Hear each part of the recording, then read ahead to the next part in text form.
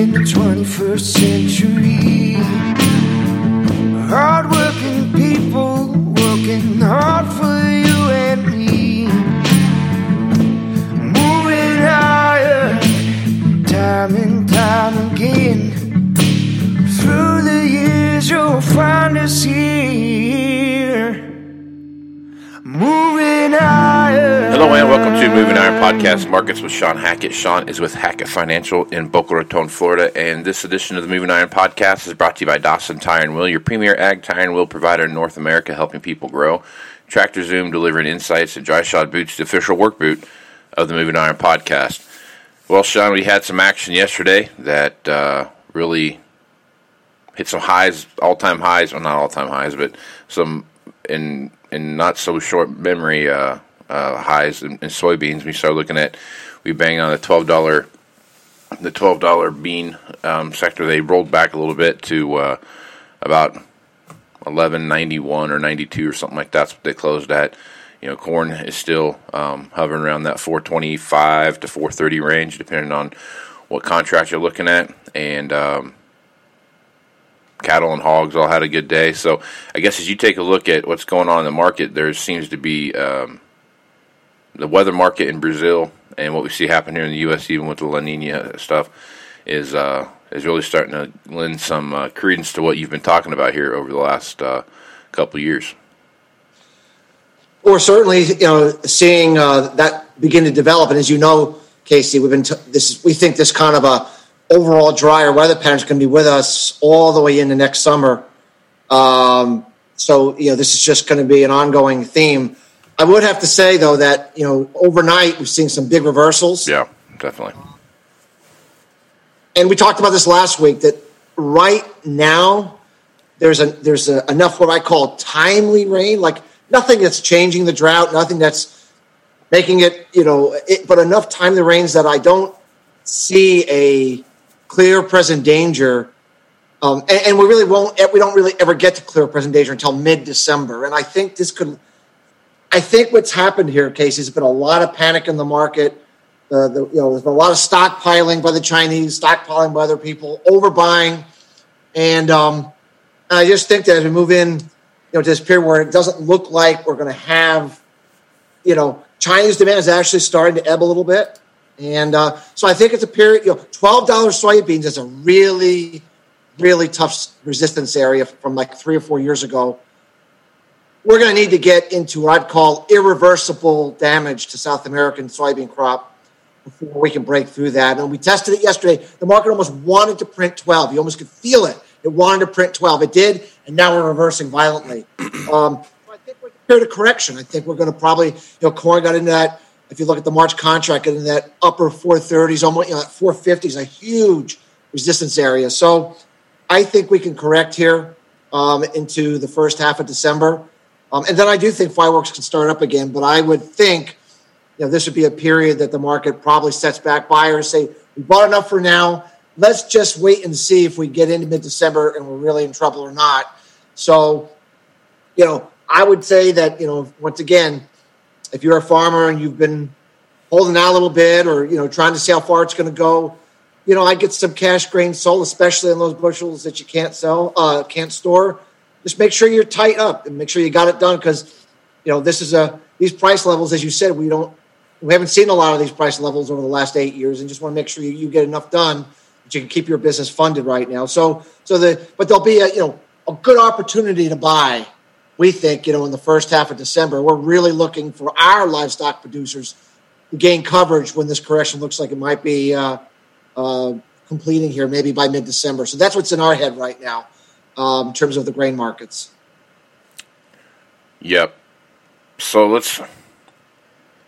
when you think about what's going on with sugar right now, something we don't talk about very much, but it's definitely something I want to talk about just because of where we're at in my neck of the woods here with sugar beet harvest the way it is. So this time last year, I don't think about a third of the sugar beet crop actually got harvested, and there was just an epic amount of just crop failure to freeze across the entire sugar beet belt, I guess. Everywhere that grew sugar beets had an incredible issue doing that. We had to, and then on top of that, the world sugar supply with all the stuff that was going on with the desert locust and either drought or, and then on top of that, even in some places, too much water. We had a world supply of sugar that was shrinking, and now we start looking at that sugar market and starting to make some moves. What's your thoughts on sugar, and where do you see it headed? Well, I mean, prices have rallied about 55% off of the panic virus lows. And as you said, it was a result of last year's poor crops, some increased, obviously, demand that came in. But remember that because energy prices have been so low, that Brazil's been converting far more sugarcane over to refined sugar than ethanol. And in fact, their actual sugar production is up a lot from last year. India actually had a very good crop because a La Nina tends to mean good moisture for India, and sugar lucked out that the desert locust kind of missed some of the key areas there. But the Indians have been playing games with their export tariffs, and so a lot of sugar that should be entering the market, it's been held back because of all this uncertainty. But it does look like India is going to get that cleared up, so there could be quite a surge of Indian exports onto the market here over the next 30 days. So we're thinking sugars probably could come under some pressure for those two, for that reason alone, because there's a lot of sugar that they have to sell. I mean, Indian farmers have to sell it to survive. So I would say for now, this 16-cent resistance is like the $4.50 corn, like the $12 soybeans. It's going to be awfully, awfully hard to get through 16 without getting clear and present danger in South American weather, which, remember, in Sao Paulo, where they grow almost all the sugar for Brazil, very, very dry, but they're getting some timely rains that's taking a little bit of the pressure off of that concern. So I still think sugar is kind of probably in the same kind of a pattern as the grains, topping out, reversed lower. We could set back here a little bit before we dig our heels in, and then we have another surge, because I do believe Brazil weather and South American weather overall is going to reach we're going to have a weather market, like a legitimate weather market, but we're not quite there yet. And sugar is going to be caught in this yin yang, just like the grain markets. Remember, if crude oil can break out, above this 43, 44 area that's trying to break out now, and we get into the 50s, then you start getting they're going to start moving some more sugarcane over to ethanol, and then the sugar production comes down just as they're having a poor crop next year. So you could see how we could get into a real supply problem in Brazil as we move into 2021. So there's reasons to believe there's higher prices later, but I just think for now, probably going to have an oversupply for a little while from that Indian situation. So, okay, so now that was my next topic that you brought up here was oil. West Texas oil has been bouncing around 42 to 43 range. Can't seem to really get much going on the other side of that. It seems like everything else is kind of rallying around this vaccine news. We see quite a bit of vaccine news that comes up. Yesterday, a lot of the markets were really contributing the fact that these COVID-19 vaccines are getting closer and closer to really being something that's going to come true. Now we've got 3 different companies out there that have put a vaccine up. Now that we're looking at what we see happen in the livestock market, the crude market's doing the same way. Is kind of starting to see some rallies there of a little kind of a bit, but they just can't get past that 44 mark. So, what are your thoughts with this different COVID vaccines that are out there, and how that's going to relate to oil, and is that going to open up the marketplace up a little bit to have more folks out driving around and traveling, and think with more confidence as this COVID vaccine starts to hit the marketplace? Well, I think buyers are saying, we've been kind of buying gingerly here because we weren't sure what was going to happen. But let's just say if we think from springtime onward we're going to be vaccinating everybody, or everybody who wants to be vaccinated, or the highest risk part of the population, and the economy is going to get wide open, and we're going to go back to driving around, flying around, going to movies and theaters and all those kind of things. And then everybody, I think buyers want to say, maybe we should get some extra coverage here. Maybe we should just hedge our bets a little bit. Maybe while things are still not too expensive, we need to get some more bought. And that's kind of put a push into things like livestock and the crude oil market, kind of on the upper end of the trading range here. The cotton market have a little bit of a surge, but so that kind of preemptive buying is coming in. But remember, the demand is not going to be there today, or next week, or next month. I mean, the best case scenario is that by spring, people will start feeling like they can go out again.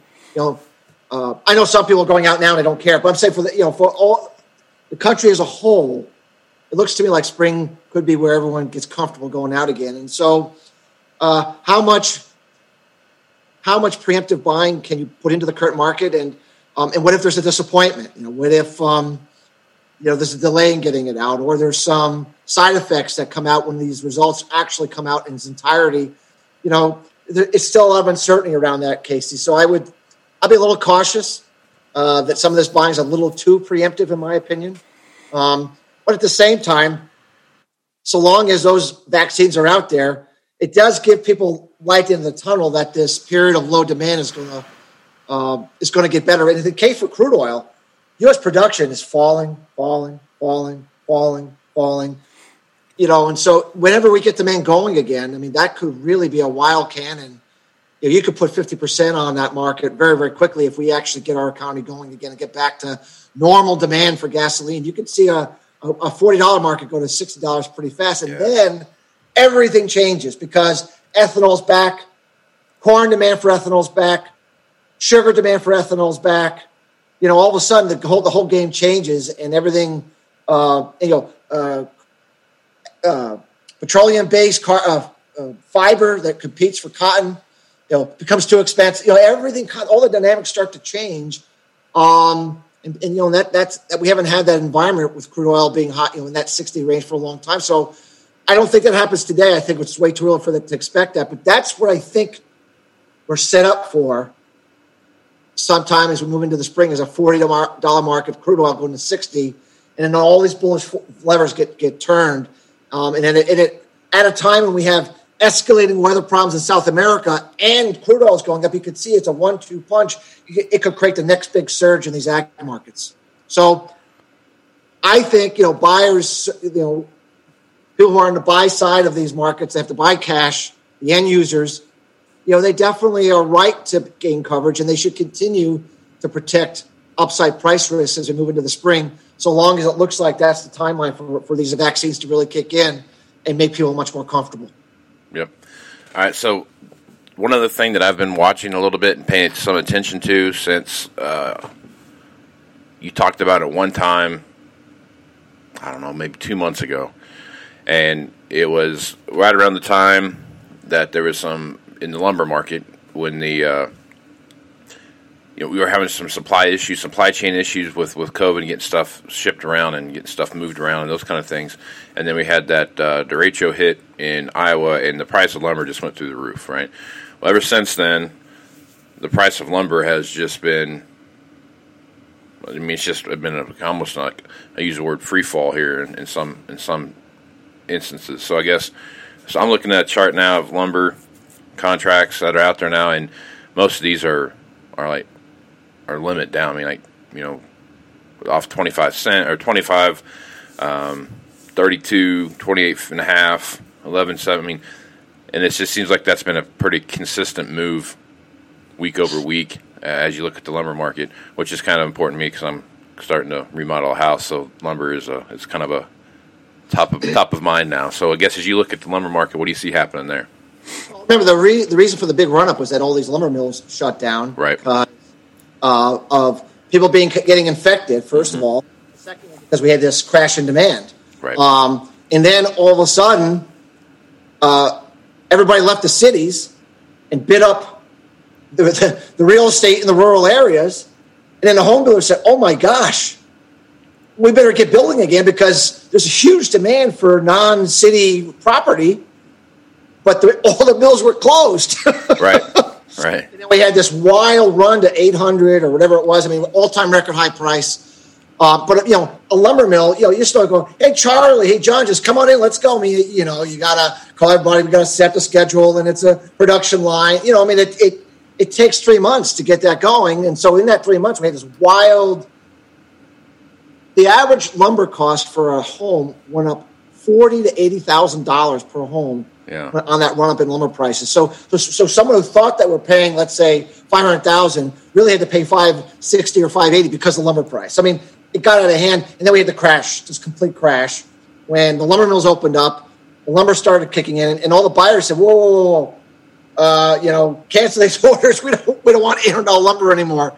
And so that was that part of it. And now what's happening is, I think, if we're going to go to a vaccine world where everyone's comfortable, the cities are going to start to revive a little bit. It doesn't mean people are going to run in and, like I said, lick the handrails and all that stuff. But the panic buying of non-city real estate is going to calm down, which means all the building in those areas, you're going to have an oversupply. And now as the prices start to fall and there's that bubble kind of deflates a little bit, then all the home builders say, we have too much inventory. We have a very high price inventory. Stop the building. And then so lumber is it's going to struggle here, Casey, I think. We're moving into winter time, which is typically, obviously, a time where you don't build a lot of stuff.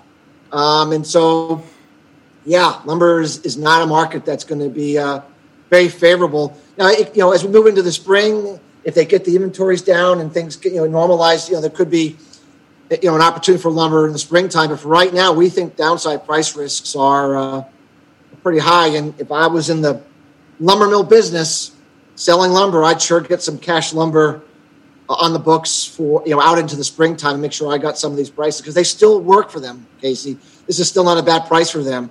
But very quickly, they could be underwater again, and they don't want to be in a situation like they were in the spring where they just had no hope of making any money. Yeah. I was hoping you'd tell me it's going to go back down to buy one get one free on the 2x4s, so I could remodel my house. Well, lumber. If you look at a long-term chart of lumber, it's a fast, volatile market, and it overshoots big time in both directions, by the way. So it wouldn't surprise me. We may get that, buy one get one free, in the first or second quarter before it bottoms. Be on the lookout for. I'll let you know if that coupon. I get emailed that coupon. That'd be great. Send it my way, because I'm gonna need it. All right, good deal. One other thing that we don't talk about much here, but it's some of the metals that we see happening, and gold has been. I don't know the best way to put it. I mean, gold is all over the board, and it reacts to a lot of different things. Gold's come down quite a bit from its high, where it hit about 2,000 earlier this year. Right now, gold is trading around $1,810 an ounce. We've seen some very high swings up and very high swings down, and it really just depends on what kind of information you hear out of the Fed. The ideas of inflation seem to be kind of the hedge. Gold's a hedge against inflation. So when it seems like there's not much of the inflation threat that people thought there would be, which I'm kind of I don't know, with all the money that we've been printed and those kind of things, and they're going to print more, and what that looks like, sooner or later the inflation bubble is going to have to pop. So I guess as you look at gold, what are your thoughts there? Mining stocks still seem to be, having a good return, but just gold itself seems to be struggling to maintain that 1,800 range. So. As you know, I'm an ag specialist, and I'm a metal specialist. But from what I understand about gold, I think the big run-up last year was with the idea that so long as the virus was raging and that we were not going to be able to really open up our economy the way we wanted, that we have to keep printing money and we have to keep spending money fiscally to keep the economy going until such time that the vaccines kicked in or we found enough drugs to solve the problem, that sort of thing. And so it ran up on that. But now if these vaccines are going to come in and do the job they're said they're going to be able to do, which is vaccinate those that want to be and those that are at highest risk, and the economy opens up wide, do we need to print as much money Do we need to spend as much money fiscally as we did before if the economy can open up and we get this huge boom in economic activity? Probably not. Doesn't mean we won't print. Doesn't mean we won't fiscally spend, but it means we probably don't have to spend as much or print as much. And the gold market is always trying to look 6 months ahead. And it maybe is starting to say, oh, shoot, this is going to happen. So we were betting on, I don't know, another $7 trillion of fiscal spending. I'm just throwing out numbers. Another $7 trillion money printing. Maybe it's only going to be half of that. And if that's the case, then gold's really not the place to be if they're going to be pulling back on liquidity. You really want to be in those economically sensitive markets like cattle, like cotton, like crude oil, like copper, those kind of markets versus gold, which really the industrial demand for gold is minimal. It's really an investment metal where people hold it as a hedge against inflation and uncertainty, really. So I think that's why gold's been struggling, and it probably will continue to struggle so long as there's good news on the vaccine front, Casey. Yeah. So one other thing that you track a lot, and you brought this to my attention, and shame on me for not paying attention more, but Titan International, they make ag tires, and you brought this up to me several times, and I've been watching it go, and lo and behold, you're right. The manufacturer of ag tires, when their stock price starts to go up, the commodity price tends to follow, and then vice versa. When it starts to go down, so does the price of commodities, and that is it's on a bit of a tear here. So, it seems like the long term aspects here, like you've talked about for the last couple of years, that when we get to this 2021, late 2020 range, we're going to start seeing this takeoff in commodity prices, and your prediction is coming true. It is. I mean, we've had a major leg up in ag. The first major ag up in lag we've had in a long time. And that stock, I'm not here saying we should buy it or sell it or anything. It's just we've followed that stock. We've been following that stock since it came public in the mid-'90s. And it's probably the best predictor of the ag cycle we know of in terms of it tops at the top of the cycle, it bottoms at the bottom of the cycle, and it has big swings. I mean, that stock goes from $1 to 30 or 40, back to 1, back to 30 or 40, back to 1. It was at the lows in the spring, it was 1.25 or $1 or something, and now it's over 5. Right. So, yeah, I mean, that market has a great ability to read the ag cycle, and clearly, in our opinion, we've bottomed the ag cycle. It's turning up, and this is not a 6-month phenomenon. This is a multi-year, 5-10-year phenomenon. So once this cycle turns, I mean, this is not like, this is a major turn in the ag cycle. This is a major turn in the equipment cycle, major turn. I think that stock reacting the way that it is, Casey, is a very good corroborator, of what we've been talking about: the ag cycle turning, ag prices turning, fortunes for farmers turning. You see that stock verify that is another one of these signposts we look for to align that we're on the right track with what we're seeing. And that stock is definitely giving us serious signals that the ag cycle has turned up. And so, yeah, that was something we were looking to see, to verify if our prediction of an ag bull market cycle beginning in late 2020 was going to be true. And so far, it looks like we're on the right track. So, well, good deal, man. And of course, that's very good for you, Casey. It's great for me. I dig it. I like things are plugging along great. Well, looks like we're going to have. I'm very interested to see what happens this year. We've talked about it here several times. Just my interest in how things are going to progress through the end of the year. We're starting to see a bit of a pickup. We're kind of in that post-harvest lull. I think most guys are going to be done right around Thanksgiving, and I kind of give it a plus or minus 5 days type of thing. But as we head into December, all producers are going to have a great opportunity to sit down with tax advisors and accountants and bankers and those kind of things to really start looking at what what 2020 looked like and where they're at. And there's some profitability out there this year, so there's going to be some year-end tax buying, and it's not going to be as rushed as it's been in the past. So I'm really looking forward to see how December ends up. I'm quite optimistic about how December is going to look, and going into the first of the year. Yeah, I think the prospects look good. And, I mean, what usually happens at the beginning of the cycle is all of a sudden, very, very quickly, you get into a serious shortage of equipment, used equipment and new equipment, because, the capacity has been ratcheted down after 8 years of nothing. Then you get this huge demand surge, and then it takes time to fill it. So it's a good place. You're in a good, ag equipment, used equipment, new equipment is in a good place to be right now. And so, yeah, I think December could be a really interesting month, but a very good month that leads into a very good 2021, the way we see it. So. Yep, absolutely. Well, good stuff, Sean. If folks want to reach out to you and get more information about what Hackett Financial can do for them, what's the best way to do that? Best thing to do is just go to our website at Hackett, Hackett, advisors.com. They can download sample reports, watch interviews that we've done with you and others to see if what we do might be of value to your listeners. Right on. I'm Casey Seymour with Moving Iron Podcast. Make sure you check me out on Facebook, Twitter, and Instagram. This is where you can find the latest editions of the Moving Iron Podcast and the Moving Iron blogs as they come out. Check out my website, movingironllc.com, for the latest information about the Moving Iron Summit, January 20th through the 22nd at the Renaissance Hotel in downtown Nashville, Tennessee.